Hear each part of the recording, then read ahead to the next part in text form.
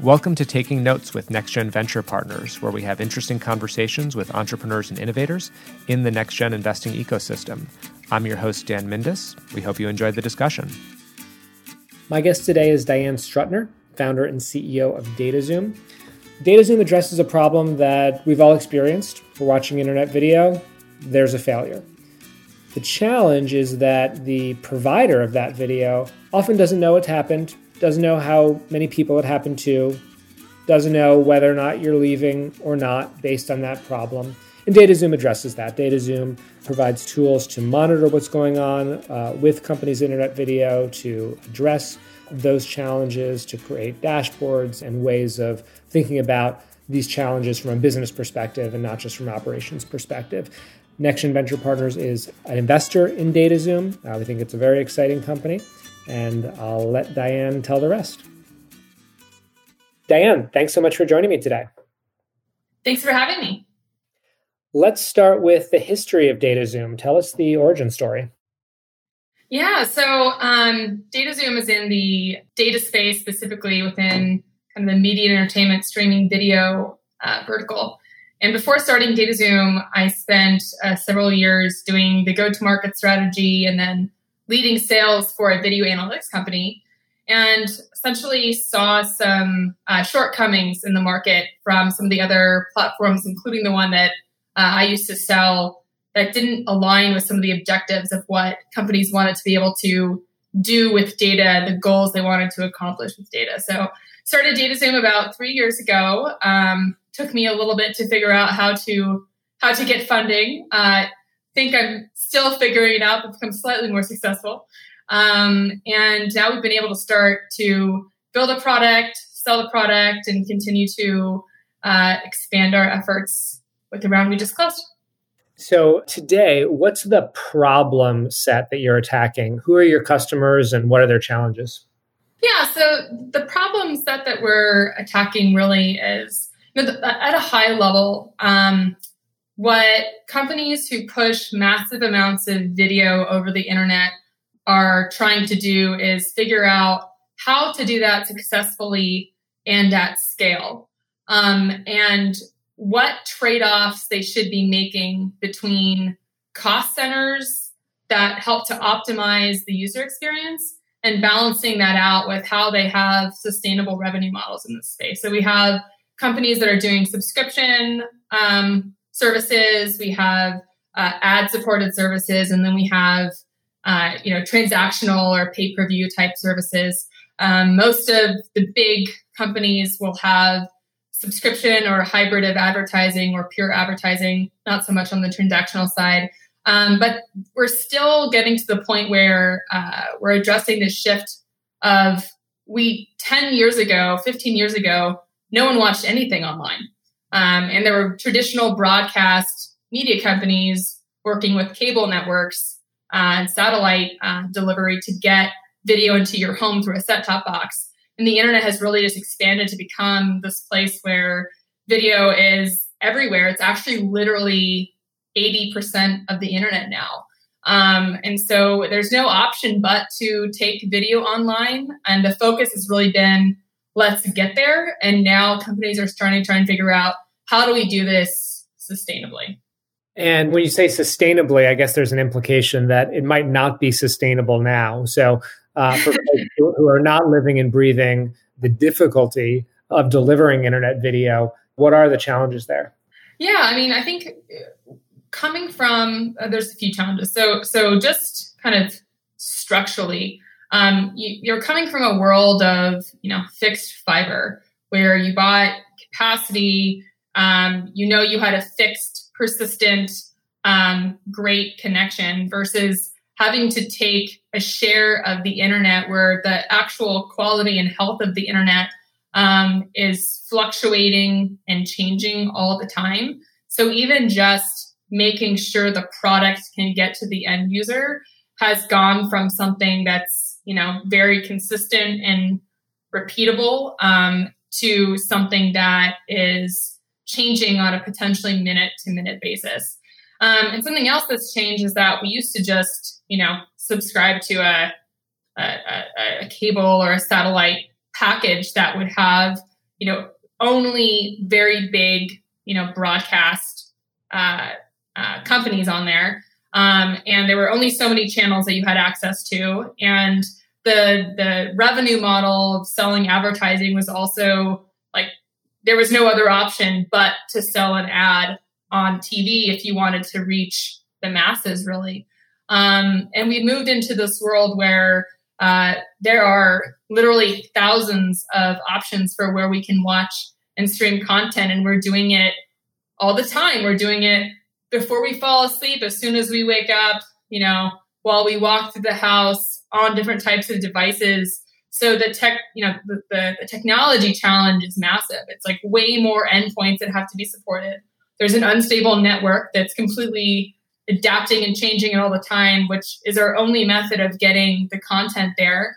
And then we've also moved to the space where we don't have, at least currently, very many, I guess this is developing a bit more, but until recently, there's not been so many options to go to a single portal to get access to a ton of different content. And so one way to not have someone paying kind of a pathetic, like $2 a month or whatever it would be for a very limited amount of content would be to have it be ad supported. But the same buyers of traditional advertising are also having to adapt to a shift for how they buy online advertising. The metrics for demographics and even ensuring that the ad is seen and the way and the measurement bodies behind that are very different in the digital space than they've been in the broadcast space. So all in all, this has been a true upheaval of the industry. And I think you'd say it's unsustainable today. I think partly because people are still a little lost. And I don't think many of these organizations can see great, if any, ROI from going online. I think we'll start to see that in the next 5 years. But there's really no other option. It's like go online or die. So how we begin to sort all of this out really is through data and measurement. And something that's really unique in the video space is that operational data of understanding the delivery of your product actually becomes business data in this particular case. If you're streaming like a pay-per-view sports event and, there's like a very famous, I think it was a wrestling or a fighting match that went out. And there were, millions of dollars that had to be refunded in prepaid money to actually stream that event.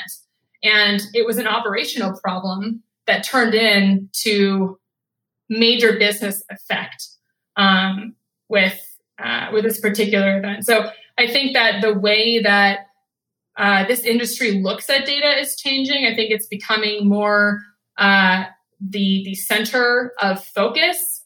For the first time, we have companies in this space hiring data scientists, moving to the cloud where they can use more sophisticated tools to slice and dice and analyze their data.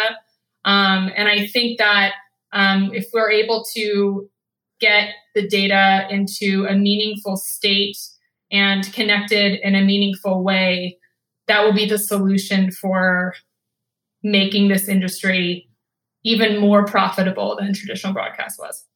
So I'm thinking about the decisions that one might make using better data. So I'm broadcasting video on the internet. I'm an executive. I'm trying to pull various levers or optimize my revenue and decrease my costs. What kind of data are you providing that allows me to make better decisions?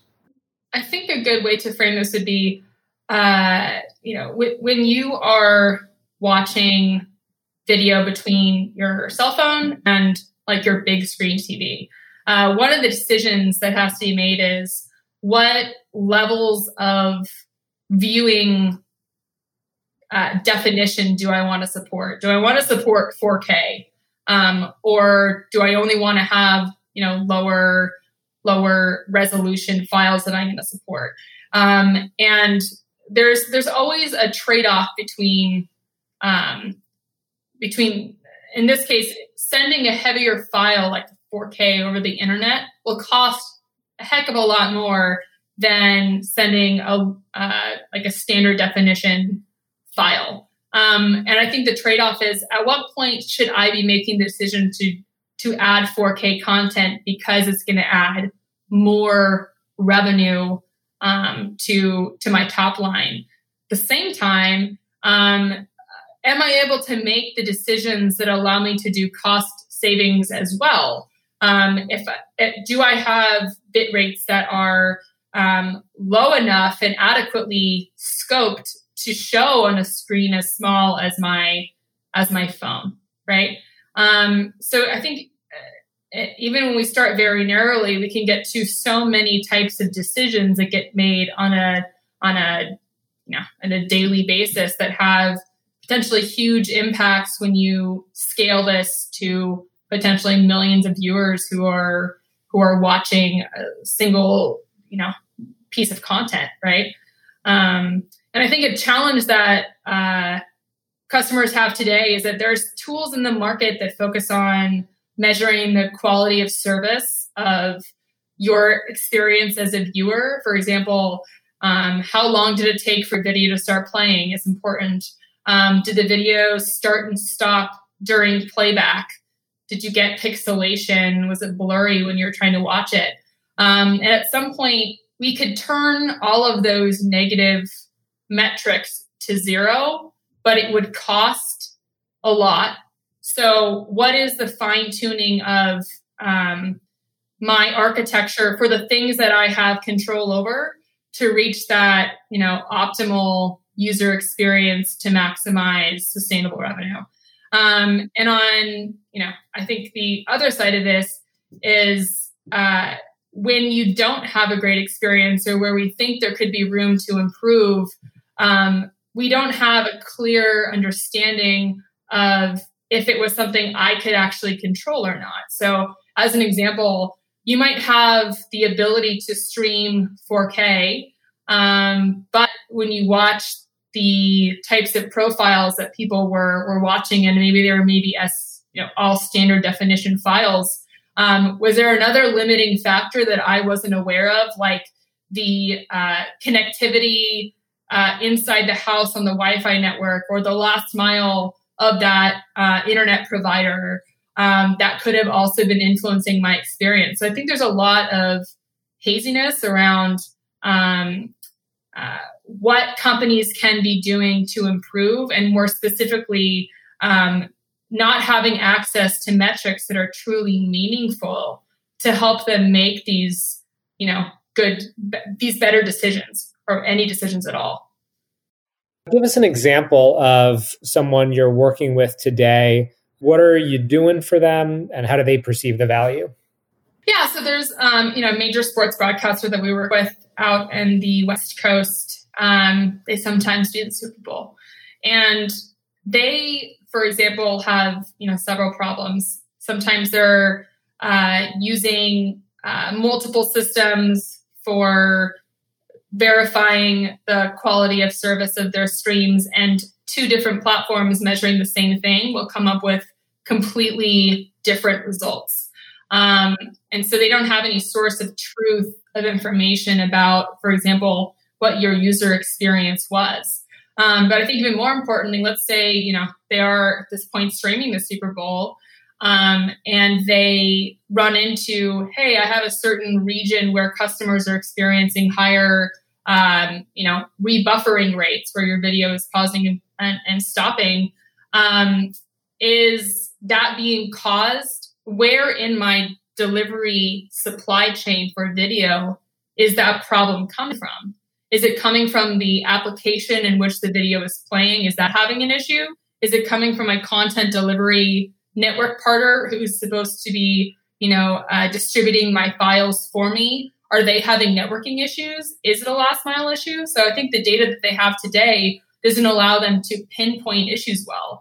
What we actually have in the world of, especially around live streaming and sports, which is an area that's growing a lot, they literally have war rooms where they'll bring these 10 to 20 different vendors who are part of this end-to-end experience. They'll have representatives sit in the same room or dial in for the event, because every single person is looking at data on their own dashboard. And that way, if the data that this customer is looking at about your user experience begins to change, they can go say, has anyone seen a change anywhere? Right? And it's kind of crazy that we're still doing things like that today, that we have not come up with a better system to get a more holistic approach to understanding what's going on and where systems are failing within an end-to-end process. That's the system we have today, but that's also the problem, the challenging problem that DataXoom is trying to go after and tackle is how can we put together an open and extensible platform that allows someone to use best of breed technology vendors that are working within their own silo, but have all of these parts work together, really holistically to create a really great end user experience. That means that we're optimizing for metrics that help you stay engaged longer with the stream and see more ads and not churn from leaving the platform, but also can help us identify where trade-offs can be made with, a cheaper vendor or other configurations of their network, which can help them reduce cost. You talk about creating a data control plane. Flesh out what that means. So it was really interesting. When I previously was selling this video quality of service analytics tool, a question that I was never able to answer. And when I went back to my company, I found out that they weren't able to help me answer either, was what do I do when I see something failing?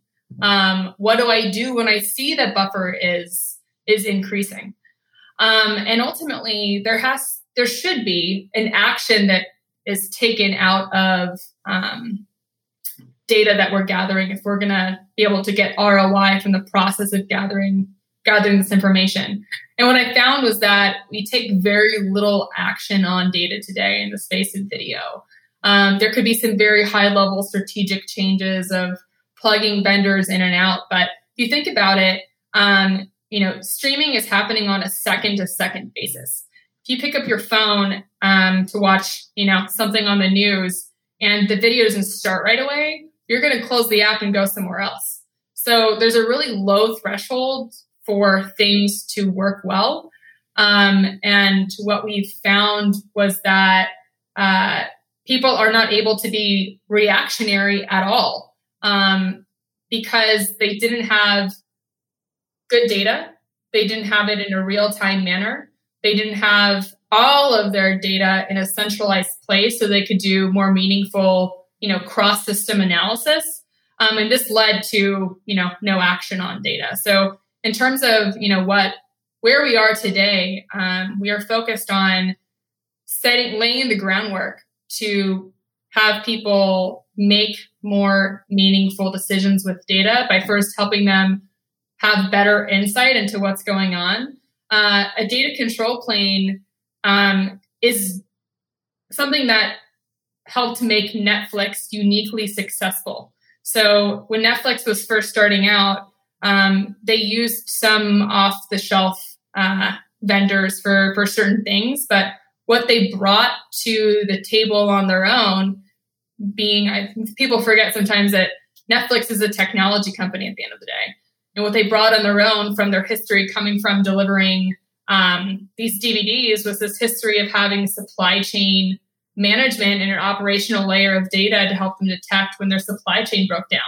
And they started applying that same concept to this concept of streaming video to allow them to actually, still use vendors from third parties. And over time, they grew so big so fast and such a differentiated way from their vendors, other customers that they just built it in-house, that they started with this overlay layer of a system that could gather all the data and then start to tweak things in real time. So things that like Netflix can do that other systems can't, or do things like adapt the source files from where you particularly are streaming your content from based upon things like what device you're accessing it from, the connectivity speed your device last had when it tried to connect to their service.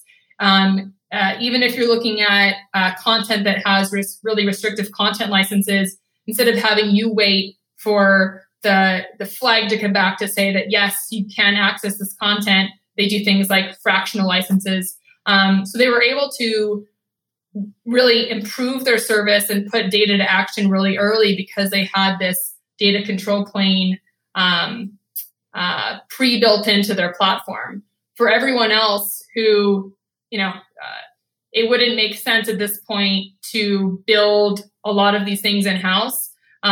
It's so easy to buy these products that scale well from third parties that there's not been a company focused on just making sure that all these moving parts operate well together. So at the end of the day, the control plane is what connects all of these systems on an end-to-end basis. And the way that they're going to communicate and talk and update each other is through data. And so DataZoom provides a way for these systems to talk and communicate, but also creates the data standards so that we all understand essentially what's happening. Diane, we're talking on Friday the 13th, very auspicious, of March.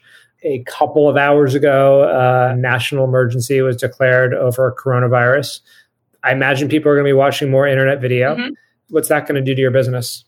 I mean, I think it should be, it's funny because we're at this point where there's a lot of major services that are still to be launching for the rest of this year. So I feel a little bad for the teams that are trying to push out major platforms like HBO Max and the Peacock streaming services that are coming out. But generally speaking, I think, video is becoming so ingrained in our lives and in our habits that in a time like this where we're literally quarantined into our homes, what's I think interesting is that social media, I think, has had a lot of a good chunk of their business is short form video for people on the go. But when you're stuck in your house, what do you really want to do? You want to go turn on the latest episode of, I don't know, the Kids Baking Challenge that I've been watching on Hulu or something like that. You want a little bit more extended content. So I think generally speaking, it's a ripe day for streaming companies and other types of services that go with people, literally just staying at home more.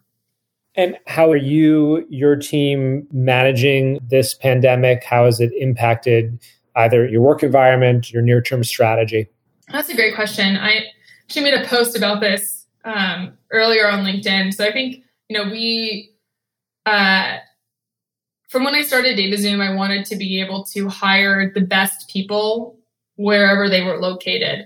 And I took a risk of starting DataZoom as a remote working company. So for us, working from home is just another day at the quote unquote office. So, I think that we personally, it won't change how we do much business in terms of our internal communication, how we get, product shipped and how we support our customers. We've been living this in this operating procedure for a couple of years now.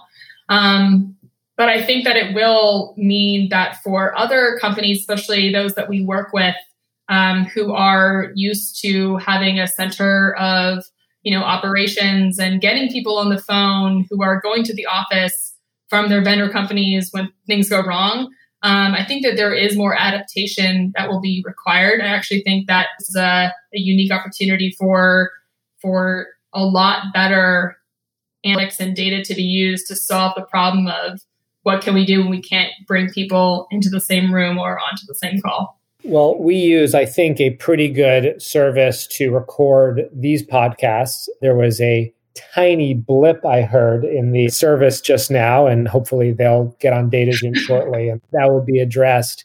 But Diane, thanks so much for joining me today. Thanks for sharing the vision of DataZoom, and appreciate the time. Thank you so much for having me. Thanks for listening to Taking Notes with NextGen Venture Partners. We hope you enjoyed the discussion. To learn more about us or to hear all of our past podcasts, please go to nextgenvp.com. And now for some important disclaimers.